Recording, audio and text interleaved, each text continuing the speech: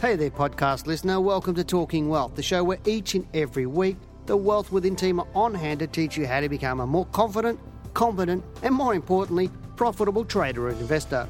For more information, products, services, and detailed show notes, including a transcript for this podcast, head over to wealthwithin.com.au and click on the News and Media tab in the navigation. Hello and welcome to Talking Wealth. I'm Janine Cox, Senior Analyst at Wealth Within. Now, it's been a while since I talked about gold and what's been happening with the gold price, and I thought this week I would cover a little bit on that, as well as a stock that I've covered in our weekly report that we do for our traders. I looked at the history of gold and I actually overlaid that on Newcrest Mining, because the subject of my presentation last Friday for the weekly report was actually on Newcrest. So I looked at in my previous report on gold, I think that was way back in 2017. As I said, it's been a while since I've covered that. I've covered oil and iron ore recently.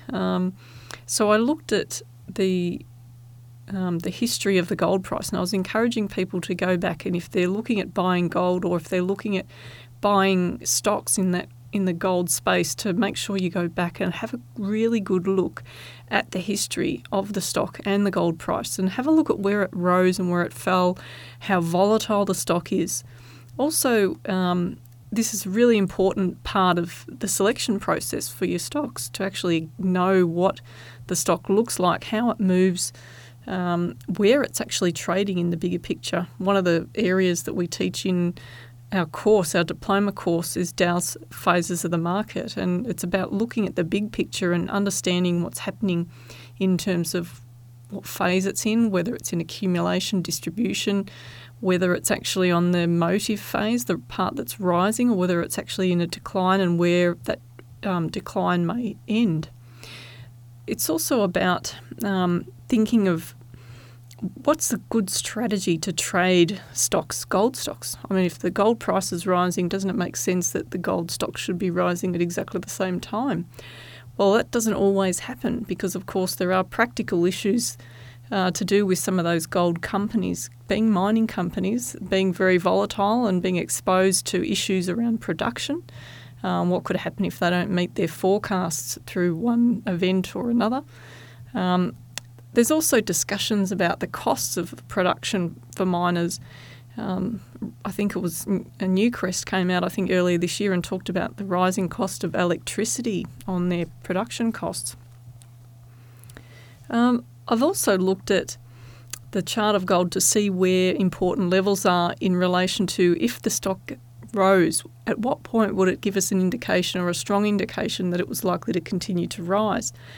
I mentioned the 1,300 point mark, and if it fell below around 1,200 points, then it was in major decline again. So that's something really important. Those levels are important to keep an eye on. But since I've done that analysis, I've refined that by coming back and having a look at what's recently occurred on the chart, and did that give me any more of indication about whether those levels are likely to remain true or not. Well, the interesting thing is that the gold price went through 1,300 points or thereabouts, and then it started to come back to that level again.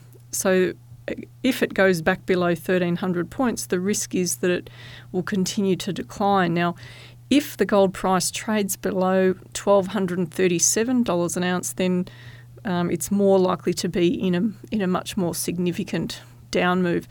In relation to the rise, again, we need to see it push back up above that recent high that we've had. And that was really quite nice to see that the gold price did move up strongly above the 1,300 points. That gave a positive indication that it was more likely to rise. However, it's just showing how just above that $1,300 level, there are a few peaks in price that are providing quite a strong resistance level for the stock at the moment, for the gold price. So now what we need to see is, as I said, is a move above that, and then we could be heading to around about the $1,500 an ounce mark this year. Now, in looking at the gold price and having a look at Newcrest, I wanted to see whether there was a correlation between the movements in the gold price and the movements in the Newcrest share price. And From a longer term perspective, I mean, I'm looking at a monthly chart, not looking at short-term moves, but looking at the big picture. Gold really had a solid move all the way up. This was well before the GFC. And we saw gold and Newcrest pretty much track each other. We saw a peak in the Newcrest share price in November 2010, and then gold peaked in September 11. So it was interesting to see that activity occur around the all-time high, how volatile Newcrest was, and then to see it actually peak prior to the gold price peaking. Then we saw gold fall all the way into a low in December 2015. Now, interestingly, Newcrest fell significantly more than what the gold price fell. There were some issues with Newcrest. If you go back and do a bit of a Google search and have a look at what production issues they had along the way, that may help. Also, another thing that can impact the Newcrest bottom line is the movements in the currency, so the Aussie US dollar currency movements. It's something to be aware of. So Newcrest made a low in December 13, so it actually made its low well prior to the gold price, but much more significant a move. So Newcrest actually fell about 84% as part of the overall decline from the high. Now, since then, we've seen both rise. So we saw a peak in the Newcrest share price and in the gold price in July 2016. And since then, they both fell swiftly into December 16 and then have moved sideways. So much more in tune with overall with what's going on when you're comparing the Newcrest share price. I'm not saying that daily moves are similar or percentage moves. I'm just purely looking at the form, because that's the first thing that you want to do when you're looking at a chart. The temptation is always to look at the percentage a stock has risen or fallen first, rather than sitting back looking at the whole picture and seeing where the stock or market is trading. So looking at that, I've covered that pretty much the overall forecast for gold and important levels to watch if it falls below that 1237, as I said, and if it trades strongly up over the coming months. It's still above 1300, but it just needs to push way back above resistance, which is somewhat above that level, and continue to rise towards the $1,500 an ounce. In relation to Newcrest share price, it's going to take a bit for it to turn around. It is trying at the moment to do that, and I noticed the other day when I was looking at it, it was filling a gap on the chart. So this is an important time for Newcrest to see that once it's filled this gap, can it continue to rise from here, or is this going to mean the decline's not finished and it just had to move up to fill that before it came back again?